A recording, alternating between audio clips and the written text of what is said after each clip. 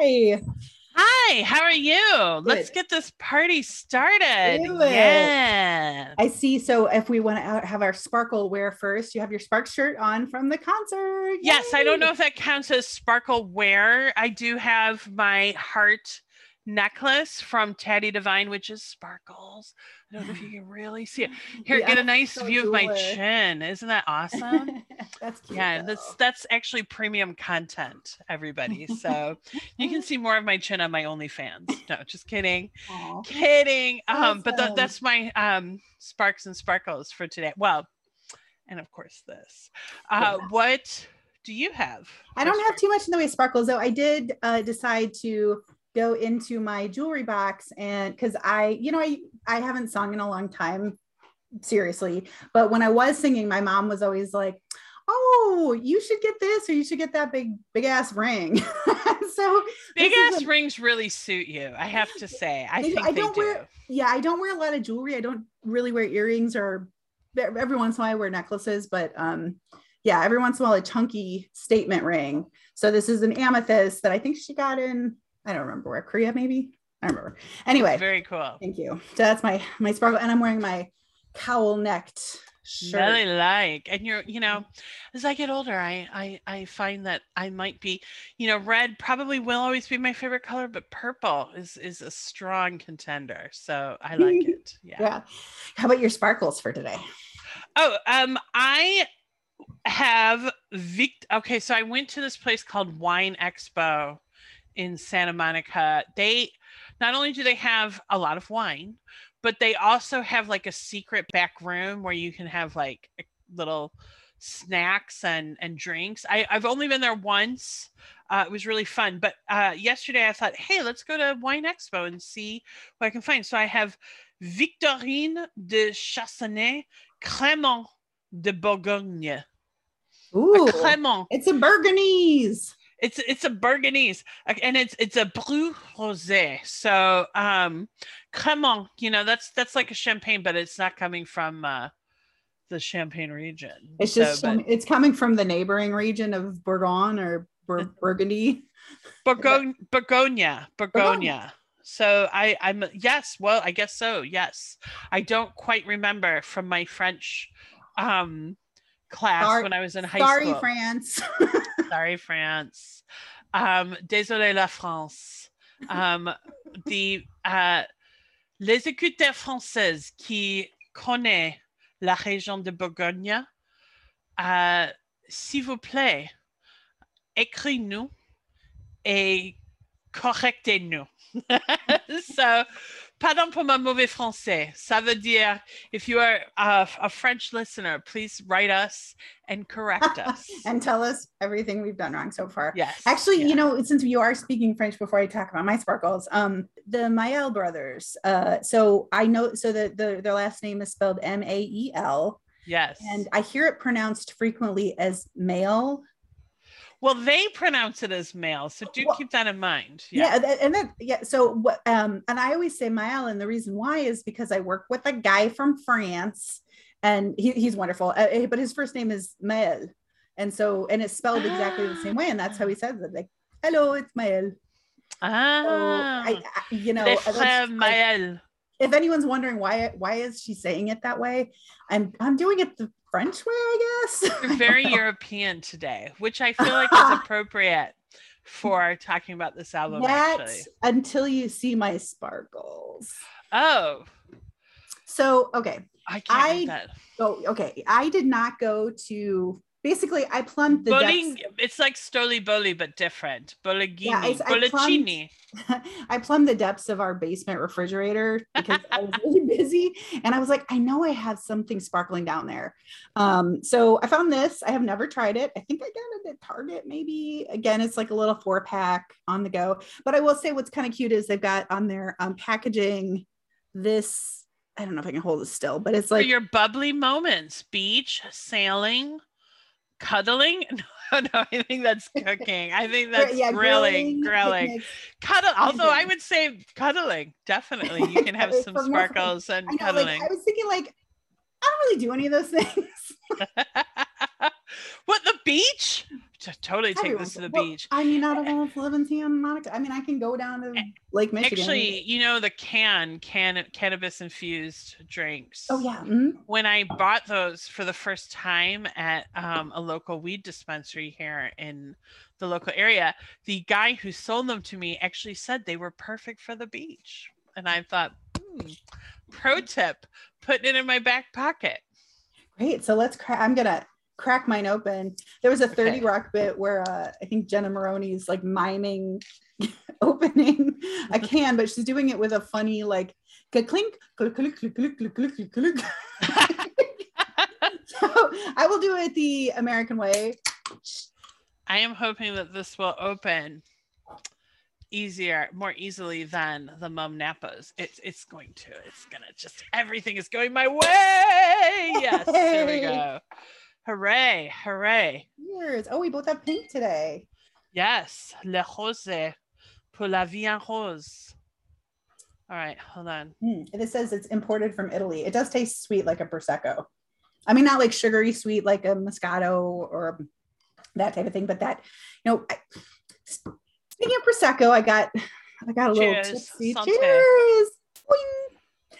I got a little tipsy on our previous episode. It is called Sparks and Sparkles. I think that's a hazard. It's worth it. But I was thinking afterwards, like, yeah, Prosecco it's not like as sugary sweet, but like on the back of my tongue, it has like that soft, sweet remaining whatever. Oh yeah, no, I agree.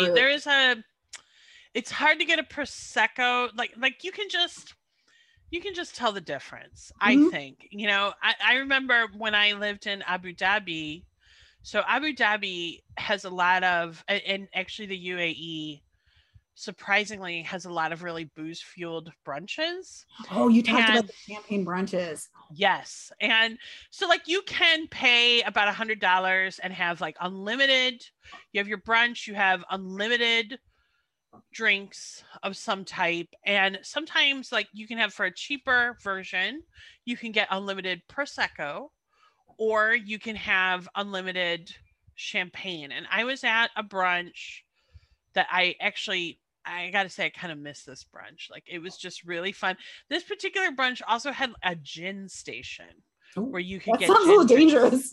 Oh, it was dangerous. I mean, and actually, like, the brunches usually start around noon, and then at about 4 they end, and like inevitably they will open up a little bar or club right next to the restaurant. At this point, you make the choice. I'm going home, or I'm staying out for another 4 to 6 hours. I'm just going to say I never went home. Never. I never made the decision to go home. What was I going to say? In one of these brunches, I had really, you know, put away a number of Proseccos, and somehow at the end of the brunch, I managed to snag a glass of Piper Heidsieck. And I got to tell you, even after 3 hours of drinking Prosecco, I could tell the difference immediately. But this, I'm going to say this Clement was very nice. It's very light, drinkable. It doesn't have a bad aftertaste at all. It's lovely, in fact. So great. Oh, that's so cool. I've never heard of it. I will keep my eye out for it. Me neither. If I ever leave my house, right now I'm just drinking everything in the house. I really have no excuse not to go buy wine other than laziness. Well, you're going to have to, because, you know, the show is called Sparks and Sparkles, and we will be recording again. So you're going to have to. I've started to collect my corks from the show. Fun. So I don't know what we'll do with them. Maybe we'll auction them off to our big fans. I'm clearly getting ahead of myself, but well, that is one thing. You're always very, you have big vision, and that's big something dreams. I really enjoy about you. Big dreams. Well, speaking of big dreams and big moments, we are here to talk about some more of Kimono My House. We talked about, oh my God, I almost said take this town and shove it. That's take not this the right town and shove it.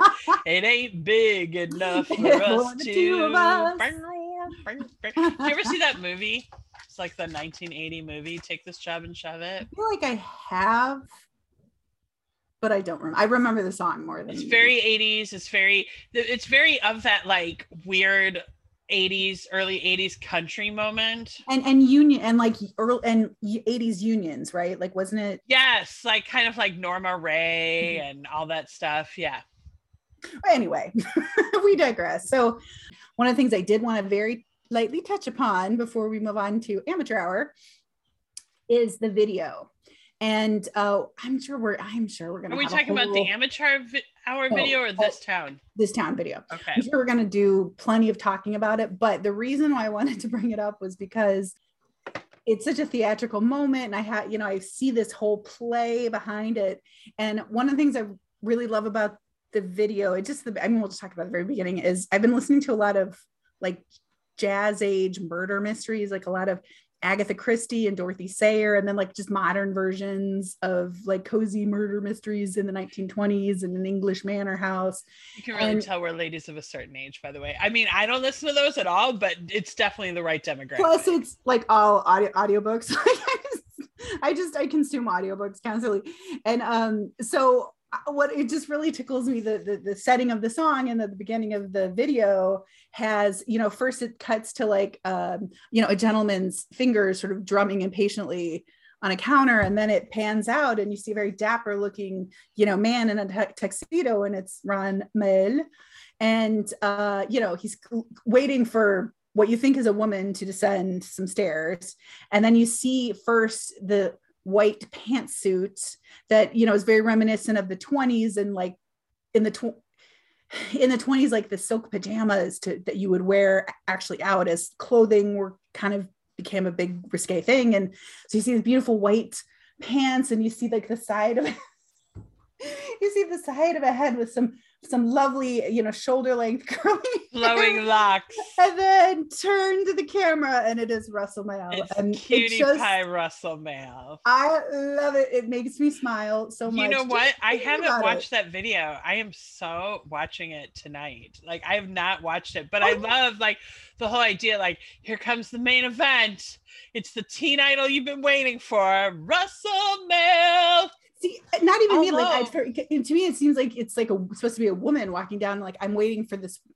I'm a 1920s dapper Dan, and I'm waiting for, lady so and so of such and such, and it's wonderful. So I'm sure we're going to be talking more about that separately, but I just wanted to talk about that before we moved on to amateur. There's some publicity shoot that they did around that time, and I don't know if it was for Kimono or if it was for propaganda or indiscreet, but it's a great picture of them. I think they're buying like a Rolls Royce, and I gotta say, Ron has these trousers that are just like, I am like, these guys really think about their look, and clearly, like, he was thinking his hair. He looks quite fine, is what I'm going to say. But those trousers, they really look like sort of like 1940s, just very classic.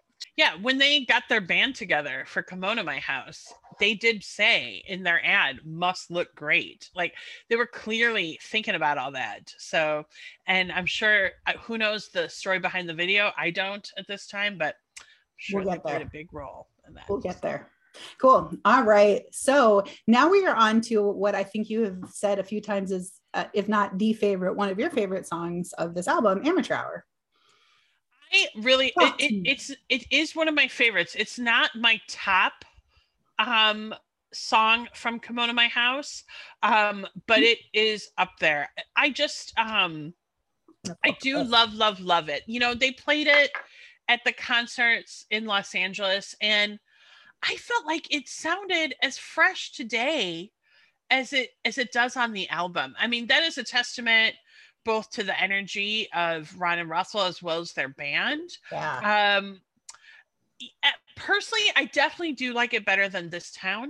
This Town is great, but to me, as I said on the last in part one, This Town ain't big enough for both of us. For me, it's like a really heavy, expensive dress. It's beautiful, it's perfect, but you're only going to wear it for a special occasion. And that's how I feel. Like, it's kind of hard to wear around town. The other thing I like about this song is like the guitars I love the kind of guitar flair, particularly the fade out of the end of that. I feel like you can rock out to it in a way that you just cannot for this town. And also, speaking of videos, of course, if you want a bit of Sparks Mania, this is the one you can seek out and watch young teenage girls throwing themselves Oh yeah. at young Ron and Russell while they try and play. And I do love Russell's warning. We want everyone to be a little safer in the hall, okay? Like, it had to be pretty stressful. Like, simultaneously, oh great, girls are throwing themselves at me, but also like, you want to actually get through your song. Interestingly, have you seen this video? I'm sure you have. Of Amateur Hour. yes, live. I've seen that live perform. Yeah, and Okay. because it was in they had a little clip of it in the documentary, and then separately I've watched it. Okay. Yeah. So the guy who is their roadie, who's pulling the girls off, Ron and Russell, actually his name is Richard Coble, and he went on to do, like, he became kind of a big muckety muck tour manager in the music business. He's still doing stuff today. He's run tours for Madonna. He's run tours for J-Lo. He's done tours for Lorde and Sparks Connection. He's run a tour for Morrissey. Which the reason I say that is, of course, Sparks have their song Lighten Up Morrissey, and Morrissey famously wrote a letter to the NME, that's the New Musical Express in London. It's still going, or in the UK, it's still going. It's big music mag, about how Kimono My House was a great album. I actually have the letter, if you would like me to read it. Let's we're going to get into it. Yeah, let's get into it. 14 June 1974 in the NME. Letter from Stephen Patrick Morrissey praising the latest album by Sparks titled Kimono My House. Today I bought the album of the year. I feel I can say this without expecting several letters saying I'm talking rubbish. The album is Kimono My House by Sparks. I bought it on the strength of the single. Every track is brilliant, though I must name Equator, Complaints, Amateur Hour, and Here in Heaven as the best tracks, and in that order. I'm not sure I totally agree on the order. I agree with most of these best tracks. And I will say, I think there's some really some classic Morrissey type lyrics in Kimono My House, for sure, which we will get into. I like to say that, like the picture of Bill Clinton shaking JFK's hand at Boy State, Morrissey's love of Sparks was a bit prophetic. But I don't know if you know this now. Oh, apparently Morrissey used to write faxes to them. He used to send them faxes, like all the way into the 2000s. I don't know how far deep, but now that Morrissey has expressed some views that we don't all agree with, they've had a bit of a falling out because the Sparks lads said they were disappointed in Morrissey. And then Morrissey said something like, well, I was the only one who supported them when nobody else did, or some similar sort of diva statement. I mean, look, hyperbolic Morrissey, that's one of the reasons we love him. Well, he is definitely your favorite problematic. This would be a great time for me to tell my story about being in a pub with Morrissey. Do it. Where was this again? When was this? This was at the Audley Pub in Mayfair in London in the mid-00s, pre-iPhone era. My parents were visiting, and I was sitting near this person. He looked very familiar. Then suddenly I realized, oh my God, that's Morrissey, actually. And at that point I noticed, like, lots of people, because in London, when you see a celebrity, you try and play it cool. Like, it's no biggie. Yeah. Anyway, somewhere there's an amazing photo of my parents in front, because what I did was I took a picture of my parents and then I just angled it so Morrissey was in the center. But what's great about this photo is that my parents are jet lagged, so they look bored as fuck. And then Morrissey's right behind them. And then I did not speak to him because, I just thought that was obnoxious.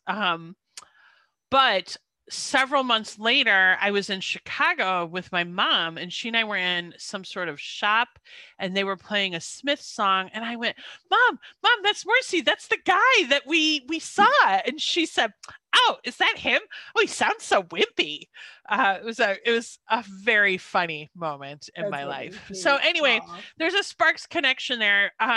Lots of big musicians have named this as a really important album for them. Obviously, in the documentary, you've got the Duran Duran guys, and you've got Vince Clarke and Andrew Bell from Erasure talking about it.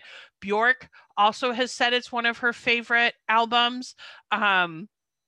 One of the Sex Pistols, Steve Jones, and someone from Red Hot Chili Peppers have also said this is a really important album for them. Weirdly, if you look on the internet, and I have, under people who say that Kimono My House was an influential album, again and again it comes up that Kurt Cobain said that he was a big fan of this album. But here's what I'm going to say: I can't find a single actual quote. I can see a lot of people saying it, but my question is, did Kurt ever actually say it? So if you, dear listener, have the definitive proof as to whether or not Kurt Cobain ever said anything about this album, please send it my way. It's all part of my recent theory that, like, Sparks, they're actually time travelers, and they weren't in the time stream until very recently, and then they just went back and put all their hits in there, and then you're like, wait, where'd these guys come from? How did I not know about them? It's There's part of me wibbly that wobbly. wonders. It's a wibbly wobbly thing. Part of me that wonders that. Anyway, that's enough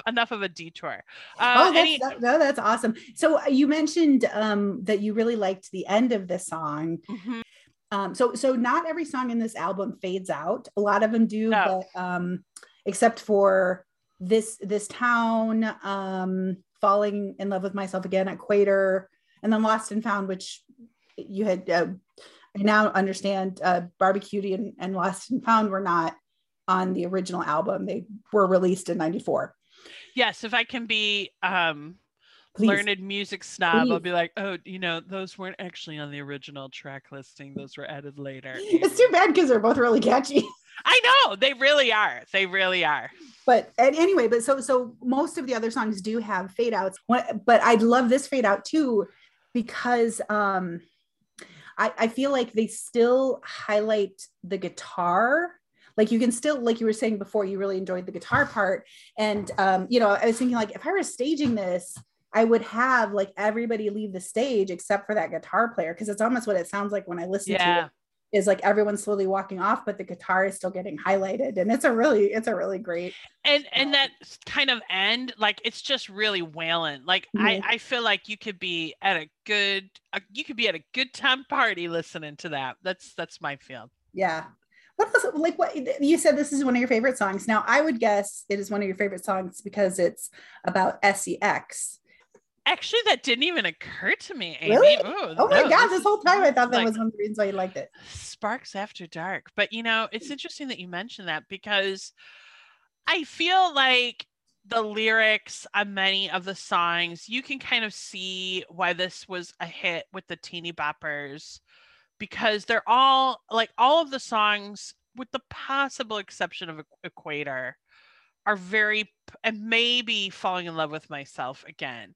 They're all, but I would actually include Falling in Love with Myself Again.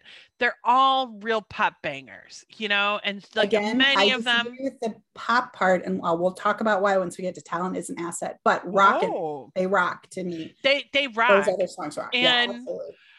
I feel like, because like Amateur Hour is all about like learning how to do sex, and then you've got This Town, which is about liking a girl on an airplane and then imagining you're a World War II pilot, and it's like totally random. But anyway, my point is, there are a number of songs on this album that sort of deal with the whole girl meets boy, girl gets boy, what do we do? So you can absolutely see why the teens were into them. Like, yeah, they could relate. And what's interesting about this album, because it is so musically accomplished, this album was very popular with teeny boppers, but also critics. And I would suspect, and I've seen a couple interviews, I have a feeling that the lads were simultaneously, they were obviously happy that their album was selling, but they certainly wanted the critical accolades Of as course. Yeah. well. And when your work becomes commercially successful, the question of, is it, you know, critically, is it, I don't know, quality art or something like that, particularly if it's liked by a bunch of 14-year-old girls, that will be called into question. But obviously this album is a masterpiece. Like, we can look at it now and see that's true. And by the way, please do remind me to share with you a Rolling Stone review of this when we get to the end of talking about this. So Cool. Yeah. There's a lot that I like about this song. And, you know, I talked last time about how I feel like this town, you're coming in the middle of the show. And this has, to me, a really like strong, that opening melody. And what, it's odd because it's really just a, like, I think, so fa ti do, or la, so la ti do, so la ti do. But the way it's played on the guitar, and just because it's like those 5 notes in the scale, I think it has kind of that Asian, like a nod to Asian music to me a little bit. I don't know if you hear it too, and maybe it's just because it's called Kimono My House, but to me, that opening guitar riff, I think it's a really strong way to come out the door. And maybe I would never think that if, like I said, if it wasn't called Kimono My House. But every time I hear it, I kind of go like, cool.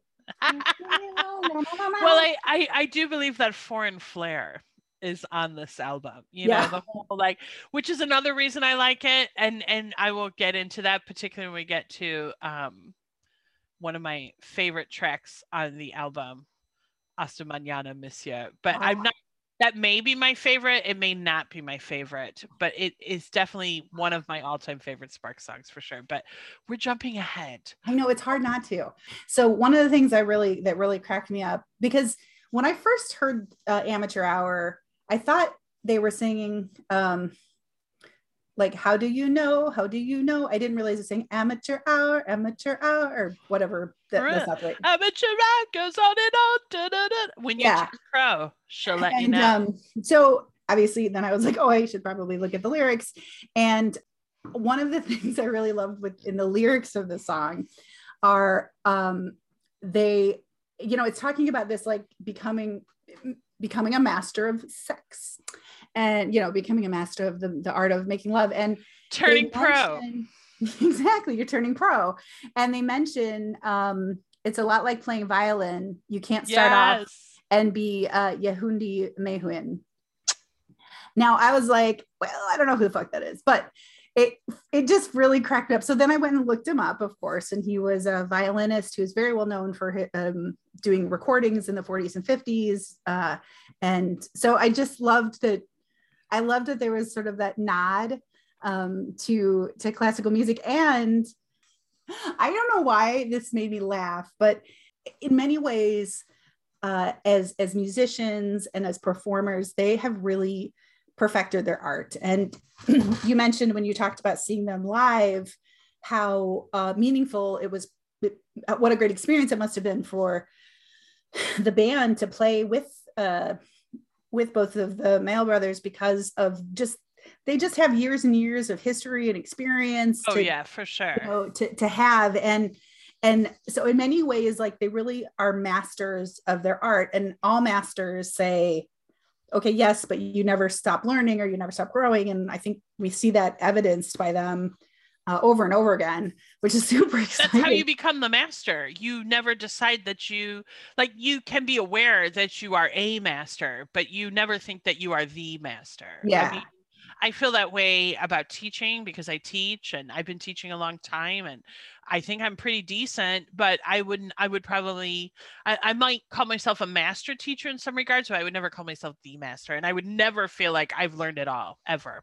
Yeah. And I just, so it kind of cracked me up, because I was thinking about, my nephew wanted to learn how to crochet. So I was teaching him how to crochet, and he spent like 10 minutes, and he did like a little row, and he said, look, I've mastered it. And I was like, whoa, young man. I mean, this was quite a while ago.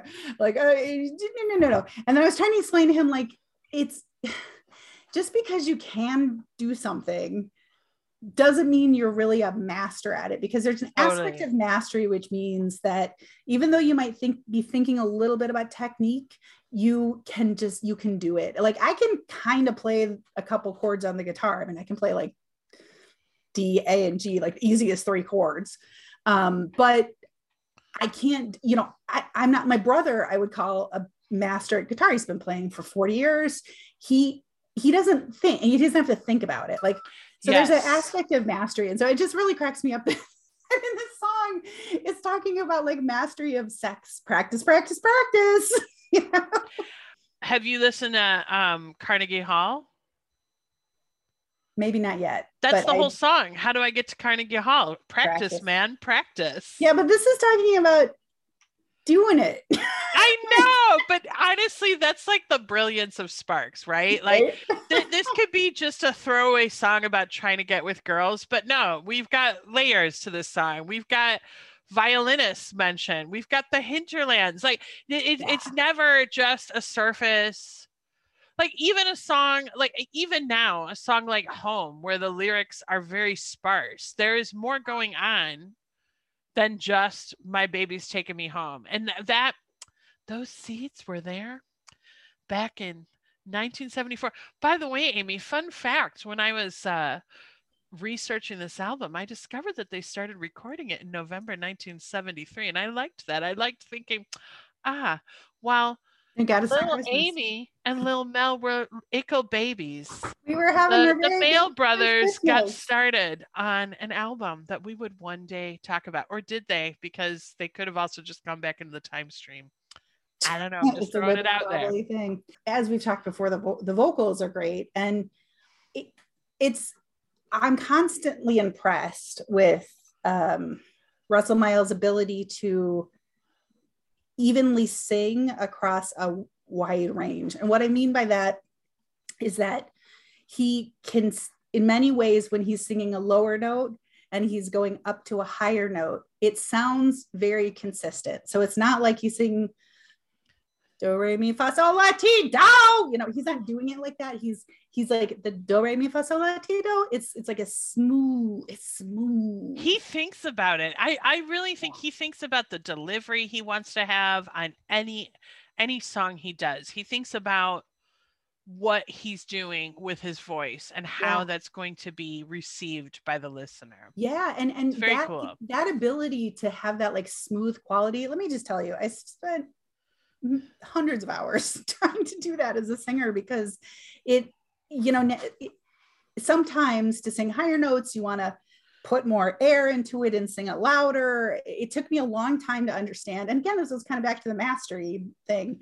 It took me a while to understand, like, well, just because you can sing that high note and you can sing it loud doesn't mean you've mastered the way to sing that note, that there's a real quality to lyrical singing by keeping kind of an even sound across, especially such a broad range that he does. So it's really fun. And the other thing I love about this song, and I don't know why, but I love that when he really punches up the, so choose your partners, everyone.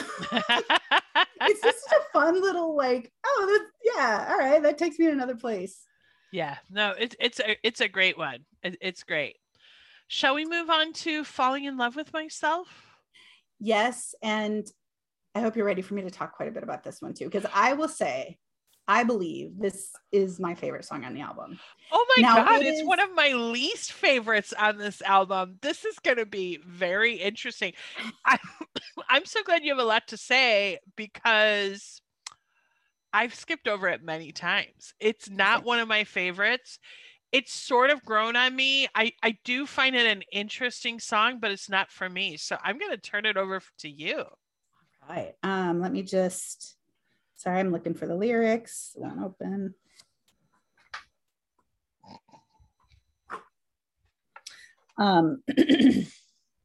Yeah, and I this is a song I often forget that it's on this album until I listen to the album again. I'm like, oh yeah, I fucking like this one. And I think here's why. So first of all, frequently what we hear in their songs is they start off with a song that sounds like it's one genre or even one like different decade or period of time, and then they'll quickly pivot to something else. Yes. So it's always that, I think one of our commenters called it like the Sparks fake out. That, yeah. There's this great, like, you thought we were going to do that, but we're not, we're doing this over here. And this beginning with the heavy, I think, tenor drums and that organ, and it's not like a big, it's not like a church organ. It's like the organ at the funeral home or the organ at your grandma's house, like it's that small 70s organ sound. When I hear it, like the first time I heard it, I was like, is this like an Arcade Fire song? Like what decade are we in? Interesting. So it takes, like, as soon as it starts, it sounds like, oh, are we on like a haunted carousel? I was gonna say, it sounds like a crazy circus to me. It's a waltz, but it's like a sort of crazy waltz. Yeah, it is. And so and then they pivot, and to your point about it being a waltz, it does. I think it goes into a 6/8 time, whatever. I'm not going to get too into that, but pretty bold too, might I say. Hey, we haven't had any hit albums. Let's do a crazy waltz and see where that takes us. Pretty bold. Yeah. Right after we've been like on the merry-go-round from Something Wicked This Way Comes. We can't get off of it. We then have a hard cut to Bavaria. Yes. A wonderful like drinking song that's got a little bit of a hard edge to it. But I just love that nod to that like waltzing there. So it goes into the bridge where it goes like, I can't see with you in front of the mirror staring. I like that bit. And then it goes like, I can't hear myself think with all that music blaring. Yes, I'm falling. Oh, so a guitar, dee, bass, do.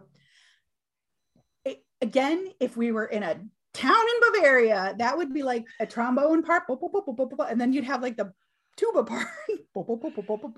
That's why it right. It has this just waltzy, joyous sound to me. And plus, I like to sing it, as you could clearly hear. Though I don't think the crazy mind of Ron Mayle. Think about it. Right, he put that together. Metal. It's metal. Metal. I'm trying not to get too drunk before I go out and drink more beer. So. Mirror staring. I can't hear myself think with all that music blaring. Yes, I'm falling. You're giving Russell falling. Beautiful. It's just such I enjoy this one, and it is one that I find myself humming to myself afterwards. Well, they are the masters of earworms, I have to say. Oh my God, that is such a good way of saying it. Yeah. Interesting, though, that is not your favorite. It is one of mine. No, I almost wondered too, because it's such a slowdown on the album, and it is like the beat is slower. Maybe it's because it's the waltz beat. It feels like the energy goes down on it. And I am kind of a high energy person. I do find I like a song that is a bit hard driving. So it's kind of like Amateur Hour is very hard driving by comparison. So Amateur Hour is definitely a faster tempo. You're 100%. So right. I don't know. I'm glad that you like it. And once again, I do find it an interesting song. It's really not my favorite. It could be my least favorite on the album, actually. Yeah, I would again love to stage it. It's got that, as I've said many times, it's got that like theatrical point. And I think that if I were staging it, I don't think it would be my protagonist singing this. I think it would be my antagonist, or what's the term for like anti-hero? Anti-hero. Yeah, that's the term. I feel like that would maybe be the character that I would have singing this, but anyway, so it's fun too. play That's our around. next project, is making just a musical, but we will probably need their permission at that point. So, you know, what, call us lads. Yeah, I'm in Santa Monica. I am ready to meet for coffee. We can hang, we can talk about art and movies and music and other music, not just yours, although I might ask you a few questions about that too. So now you, when you read the Morrissey list, Here in Heaven, which is the next song on the A side, was this was on his list, and you said you would agree, but maybe not in that order. Not that, this is definitely one of my favorites. Actually, really? This is up at the top for me. I love this, but you know what? I love a song that has actually slightly grim lyrics set to a pop beat. It's something that I have been a fan of for a long time. I don't know if you know the musician Julian Cope. Mm-hmm. Okay, so he had, I mean, he was in the Teardrop Explodes, and then he did some solo stuff, and he still probably does stuff. But anyway, he had an album that was like somewhat popular in the late 80s that I was a fan of, called My Nation Underground. And there's a whole song on there that's very cheerful, and it's really about fantasizing about being buried alive. So, you know, like, and I liked that song. So I would not call myself a goth in any way, but I do love that juxtaposition between sort of dark lyrics and a pop beat, and that is all over this. Plus, this is done in, I think it's a minor key. I think there is like a minor key in the background. I feel like this song is a great Halloween song. I would definitely put this on a Halloween mix. There's something, I'm not, it's I eerie. know there's, yes, there's something that Ron's doing. I don't know what it is. I don't have the technical know-how to make it sound sort of creepy. And I really love that. Like, it has this like, doo, woo. That's it. There's sort of this like a haunting, the way the guitars are set up, it's almost echoing sort of a woo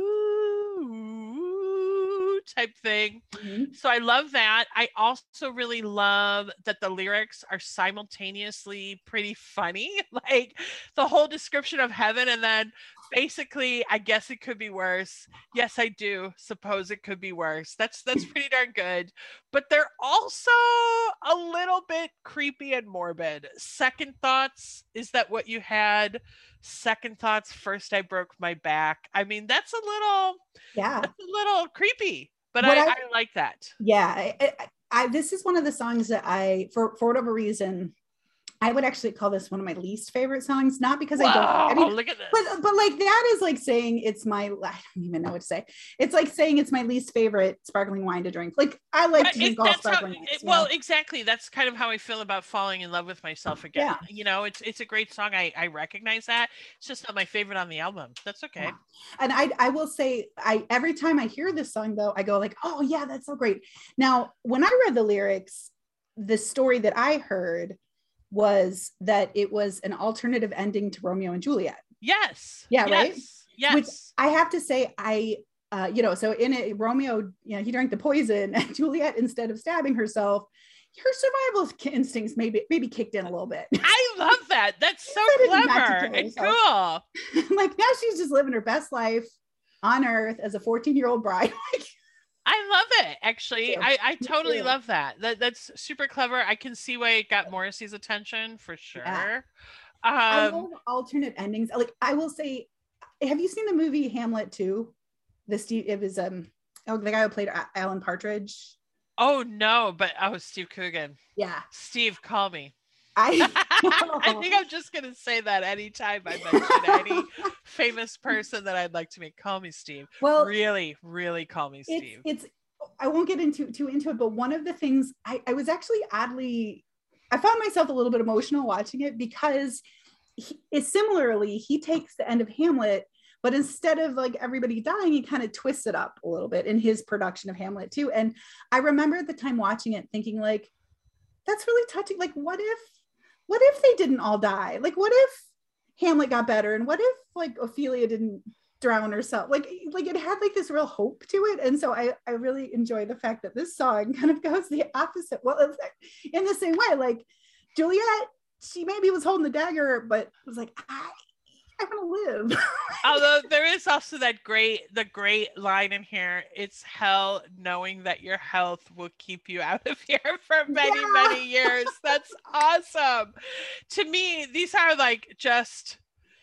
are Sparks' witty lyrics. They're kind of signature, just coming through. But I also just love the guitars on this. I feel like the guitars are just stellar. I love how one of the guitars has like a little bit of a wail to it. And when they have the Oh yeah, they solo, use the what is that? I can't, the pedal, the wow wow wow yes. wow So wow wow. it's very 70s. Like I Mhm. do feel like this is one of the most Wow, 70s tastic songs on the album.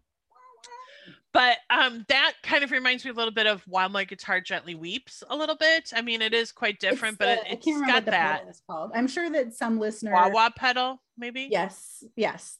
Yeah, Um, it's great. And you know, again, like this album has so many great guitar hero moments on it. And I'm saying that a little bit tongue in cheek because we talked previously about you know, this is still pretty early in the 70s, but a lot of the guitar work that I hear, it sounds like, oh, this is laying the groundwork for rock. This is laying the groundwork for hard rock in that time period. Led yeah, I Zeppelin, other bands, they were agree. laying those musicians were laying the groundwork for what we now would just in our musical communal consciousness is like, yeah, that's rock guitar. Like that's a guitar hero guitar. And some of the bands, and we've talked about this before, some of the bands that I know they saw in Los Angeles, which they have talked about, which we've talked about. They saw early Led Zeppelin shows, so they would have seen some of that amazing Jimmy Page guitar playing. They were big fans of that band Love. Do you know that they have that Oh song? yeah, I only Yeah, know like two that it's songs. all One of them, right. But yeah, again, you got some nice guitar yeah, in that there guy was a too. great guitar player. Yeah, So they probably, had picked up on this. To be honest, this actually, I think this is like the closest to when people say this is the glam rock album of Sparks, I can really feel that in this song. There yeah, is something in this that sort of reminds me a little bit of Spiders from Mars, the Ziggy Stardust, and the Aladdin Sane with those guitars. yeah. So I really love that. And then the other thing I really love is that the song actually kind of fades out on a much more positive guitar note. I just love that sort of opening up of the song. So yeah, it's one of my favorites. It's one of my absolute favorites on this album. Yeah, So I do enjoy it, and I'm so glad we actually dug into it because now that now that I'm done with my first can of wine, I'm at that tipsy point where I'm like, that's right, it's all fucking awesome, which it is. So I hope everyone who I hope the 10 people who listen to this just appreciate like if we're saying something that sounds critical, it's only meant to be like analysis. I love the music, we both really love it, and it's just Melanie and I's brains work very differently, which is a good thing. So I'm always very excited to hear like her take and my take. And yeah, but I think we both get really analytical when it comes to, I mean, that's kind of why we're doing this. And we both, as we said, love talking about music. I was actually thinking about this earlier this week, Amy, because one of the things I was thinking about with this podcast was I want this to be something that is like an homage and a sign of respect to Ron and Russell Mael and all the musicians who've worked for them. I mean, because I think I said this to my mom. I was like, I don't want to be like leeching off them, like. And what I mean, obviously, we would not have this podcast if it weren't for them, but it's because we really love their music and we find it so interesting. We just feel like there's so much we can talk about with this. And again, I feel like we need more shows with women talking about music because I think we will talk about different stuff. I mean, again, hashtag not all men, hashtag not all women, but our views. Who doesn't want a show with two white middle-aged ladies talking about things? Come on. jabbering and jabbering, jibber jabbering. And on that note, let's move on to Thank God It's Not Christmas. Okay, so now we're going to talk about Thank God It's Not Christmas. Yeah. Um, so For the rock nerds out there, this is the last song on side one of the original release. So if you got your vinyl, you're going to have to turn it over soon. Um, but this is also one of my favorites on the album. Yeah. I really love that opening guitar riff, which honestly, that could be out today. Like, I feel like this could open up an indie song today easily. Oh my gosh, yeah. It really reminds me of do you remember that Strokes album, Is This It or This Is It? Like, they had a lot of hard driving guitars that had a real similar beat, but it does not. This song, at least from that opening, does not sound like a song that came out in 1974. It sounds like a song that really could have come out yesterday. And I also just love the concept once again of taking a Christmas song and then being like, thank God it's not Christmas. They could have gone all morbid like Prince's Christmas song, or you could just say, thank God it's not Christmas. So yeah, it is an amazing opening, and I like your time travel theory because I don't know, I just came up with it the other day. It could be true. It lays the groundwork for just so much music to come in the future. And yeah, it's got a great, when I hear this beginning and it's like and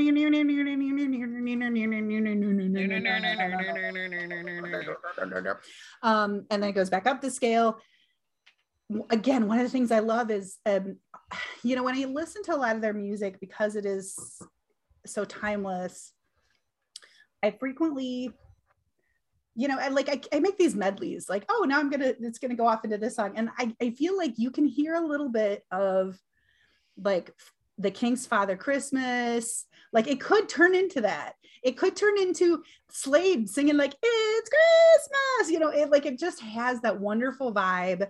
And then the vamping keyboards come in, and it really sounds like we could go anywhere. We could be hanging up stockings, or we could be talking about, thank God it's not Christmas. Which is why it's an awesome Christmas song. And actually, just a fun fact for you all, Queen opened for Sparks in the early 70s, not actually before. I think when Sparks went to the UK, before they did Kimono My House, Queen opened for them.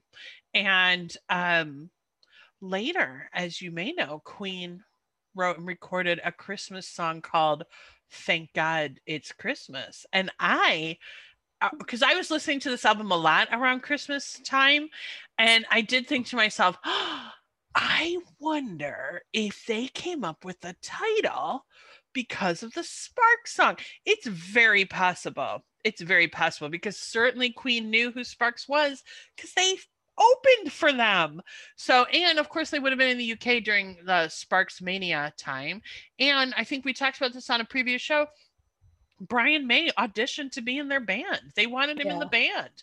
So I don't know, maybe not, but we know that they haven't. It's funny that you say, like, we're mentioning other bands. It makes you think, okay, so they probably influenced this band and this one and this one, yeah, or they were just so of the time. The other thing that I really like about this opening and about the whole song is we talked before about like the driving guitar, and one of the things I really enjoy about piano is that piano can either be like a rhythm instrument, meaning that it is feeding into the beat and the tempo of the song, or it can be melodic, it can be beautiful melodies. And this is a really driving, like, vamping keyboards. And it's, I'm always impressed with keyboard players who can do this type of rhythm piano playing, because you have to be very consistent.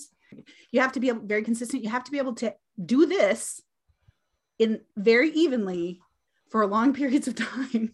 And I'm tired just doing this. But it's done so well, and it's done in a way that it pushes the song forward, and it gives it that really driving sound. I love it.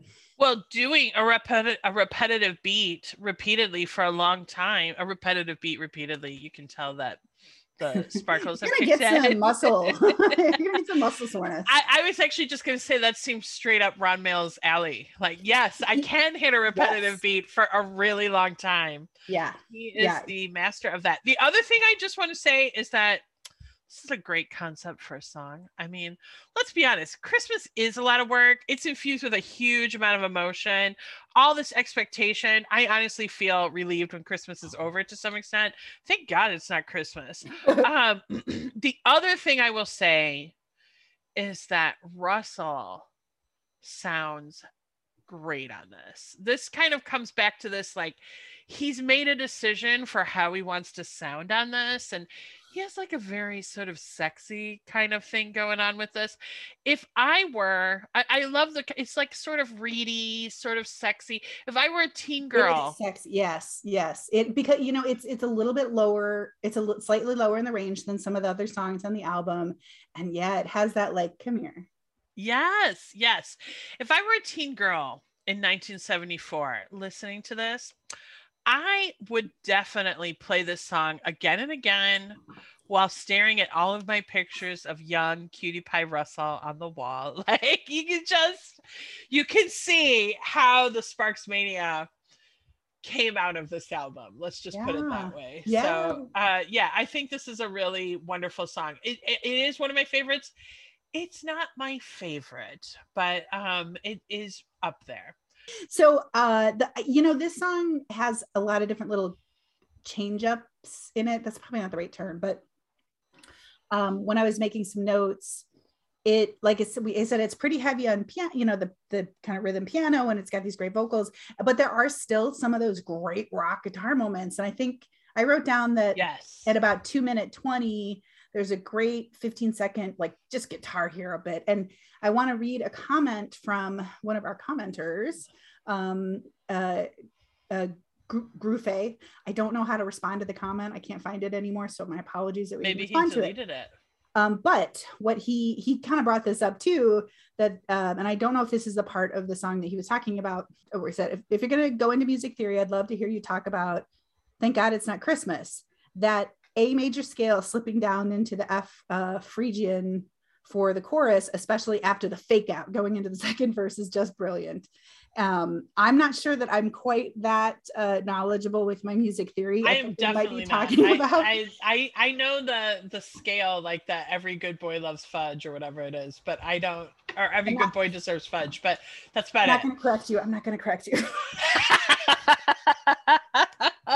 But that's pretty good. I know. Thank you. It's been a while. Anyway, so clearly I think that this is one of those songs that there's lots of different lovely little moments, because right after that, like, guitar hero moment, you've got, like, I wrote, like, you got kind of this like soft shoe moment. So there's just a lot of different things going on. And I think that, again, I think it's one of the reasons why people are continuing to get excited about their music and really enjoy talking about it, is because it's, as I love Buddy Holly. I'm using it as an example. It's not your traditional A B, 3 or 4 chord song. To be fair to Buddy, I am convinced that had he lived, he would have done increasingly more complex pieces of music, because he was really a talented musician. Anyway, I'm using it. Sorry, not his music, but that. But I know what you mean. It's quite simple, and actually, a lot of early rock and roll is very simple. Yeah, and this is, like we said before, this is a 25-year-old rock. Rock has only been around for 25, 30 years, and it is stretching its wings. I love the way you have phrased that. Well, I mean, you think like early 70s, you're sort of coming out of the psychedelia, vanilla fudge, moving into a lot of hard, drivey stuff. Yeah, but with like Hendrix guitar and stuff. Yes. They were laying the groundwork for then. What's the movie with Michael J. Fox and he goes back in time? Oh, Back to the Future. Right? I just blanked. Oh, where white Michael J. Fox teaches Chuck Berry one of his most famous songs. Yeah, well, that's no. It's more like he. It's more to me. It's a good example of the part, because he starts like some lead guitar, and they're like, yeah, it's great. But then he like jumps ahead 30 years. Oh yeah, he does the whole like mega guitar solo, and everybody's looking at him, they're like, but your kids are gonna love it. Yeah, like they just haven't heard that yet, and or Mhm. it just hasn't made its way into the musical consciousness yet. But it had made its way into our musical consciousness 30, 40 years later when the movie came out. So anyway, I don't know where I'm That's going with really this. no, that's really interesting. There's actually musicologists have done little studies on this about different Sure. moments where music really changed. I don't know them all, but definitely that sort of 1955 rock moment was one. I'm sure there was another. Oh, I think disco was another big one. And actually the mainstreaming of rap in the early Oh 90s, yeah. which to me is kind of interesting because I was born in 1973, so I was 18 in 1991, and that's approximately when that rap moment happened. My older brother was born in 1972. He's 1 year older than me. I like a lot more rap and hip hop than he does. Now that could be just because I'm cooler, but You like a lot more but of that than I do, and you always did. You were always much more into it than I was. well, one of the things I like, I mean, I do really like R&B, but I also I love really clever lyrics, which is another reason why I love Sparks. Anything else you want to say about this one, or shall No, we? no, it's a great ending to side B. It's got I think Side the one. last thing I wrote was that I really liked the ending of this song. And again, now that I know that's like the ending of side A, because it kind of hits these final chords and the melody, the instruments are going up in the scale and there's like a final kind of cymbal crash. Yes. And you expect it to actually keep going, but it doesn't. It's like a hard stop, hard cut. And that's very thrilling. It's, as I said, I think there's only a few songs on this album that have the not don't use the fade out. They have the hard stop, and this is one of them. And I think it's super effective. Yeah, it's great. It's a great ending track for side one of an album. In fact, I want to get back to what we were talking about with these like the rock moving on to different things. I wonder if one of the factors was sort of the rise of FM radio, because this was like a big thing. You had AM radio, which was mostly pop stations. So for me, growing up in Chicago, WLS when I was a kid, that was like your big uh, pop station. But this was sort of when FM started to become a thing. And one of the things that FM was known for was, first of all, as Steely Dan once said, no static at all. But no static at all. But anyway, it's a good one. But the other thing it was really known for was this was where you could play these really deep cuts and these longer tracks. So, just throwing that in there. I like it. But this is, I mean, is this an FM album or an AM album? I would say maybe both. I don't know. I wasn't there. I feel like a lot of those FM songs are really long too. They're like these kind of long, like Pink Floyd, like Dark Side of the Moon. That album is just made for 70s FM radio, really, except for maybe Money. Well, because your dad was a radio DJ. He That's DJed right. FM radio. Oh, no, he was more rock radio, like kind of your singles, hit singles And was it an radio. AM station? I believe so. I have a vague memory of calling him to request "Short People" by Randy Newman. Oh my God, that's so cute. It seemed really exciting. Like I didn't listen to the lyrics. I just knew it was about short people and I was a short person. So I was really excited. Way ahead of your time with the shorties. Speaking of calling radios and requesting songs, I once called to request All the Young Dudes by Mott the Hoople, who also opened for Sparks, by the way. Really? Yes, Wow. they did. I think in the Kimono era, but I'm not 100% sure about that. But maybe a couple years after Kimono. But anyway, I didn't know that All the Young Dudes was by Mott the Hoople. I thought it was by David Bowie. And I think I was like 12 or something like that. So I called our local radio station. I requested All the Young Dudes by David Bowie. There was a pause on the other end of the line. And the woman who was answered just went, "How old are you?"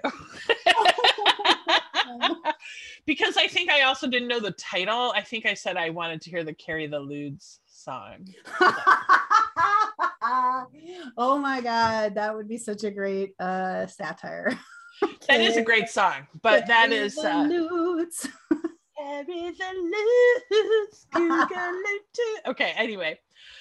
Okay, so we are going to take the needle off of our record for now.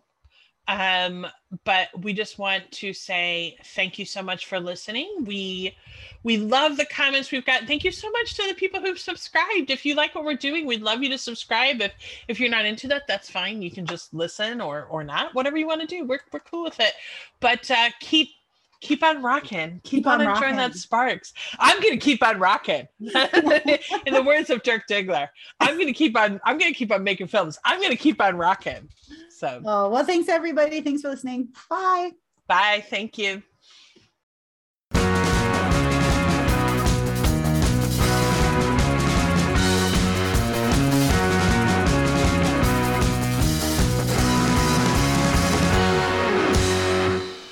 I can't hear myself think with all that music blaring.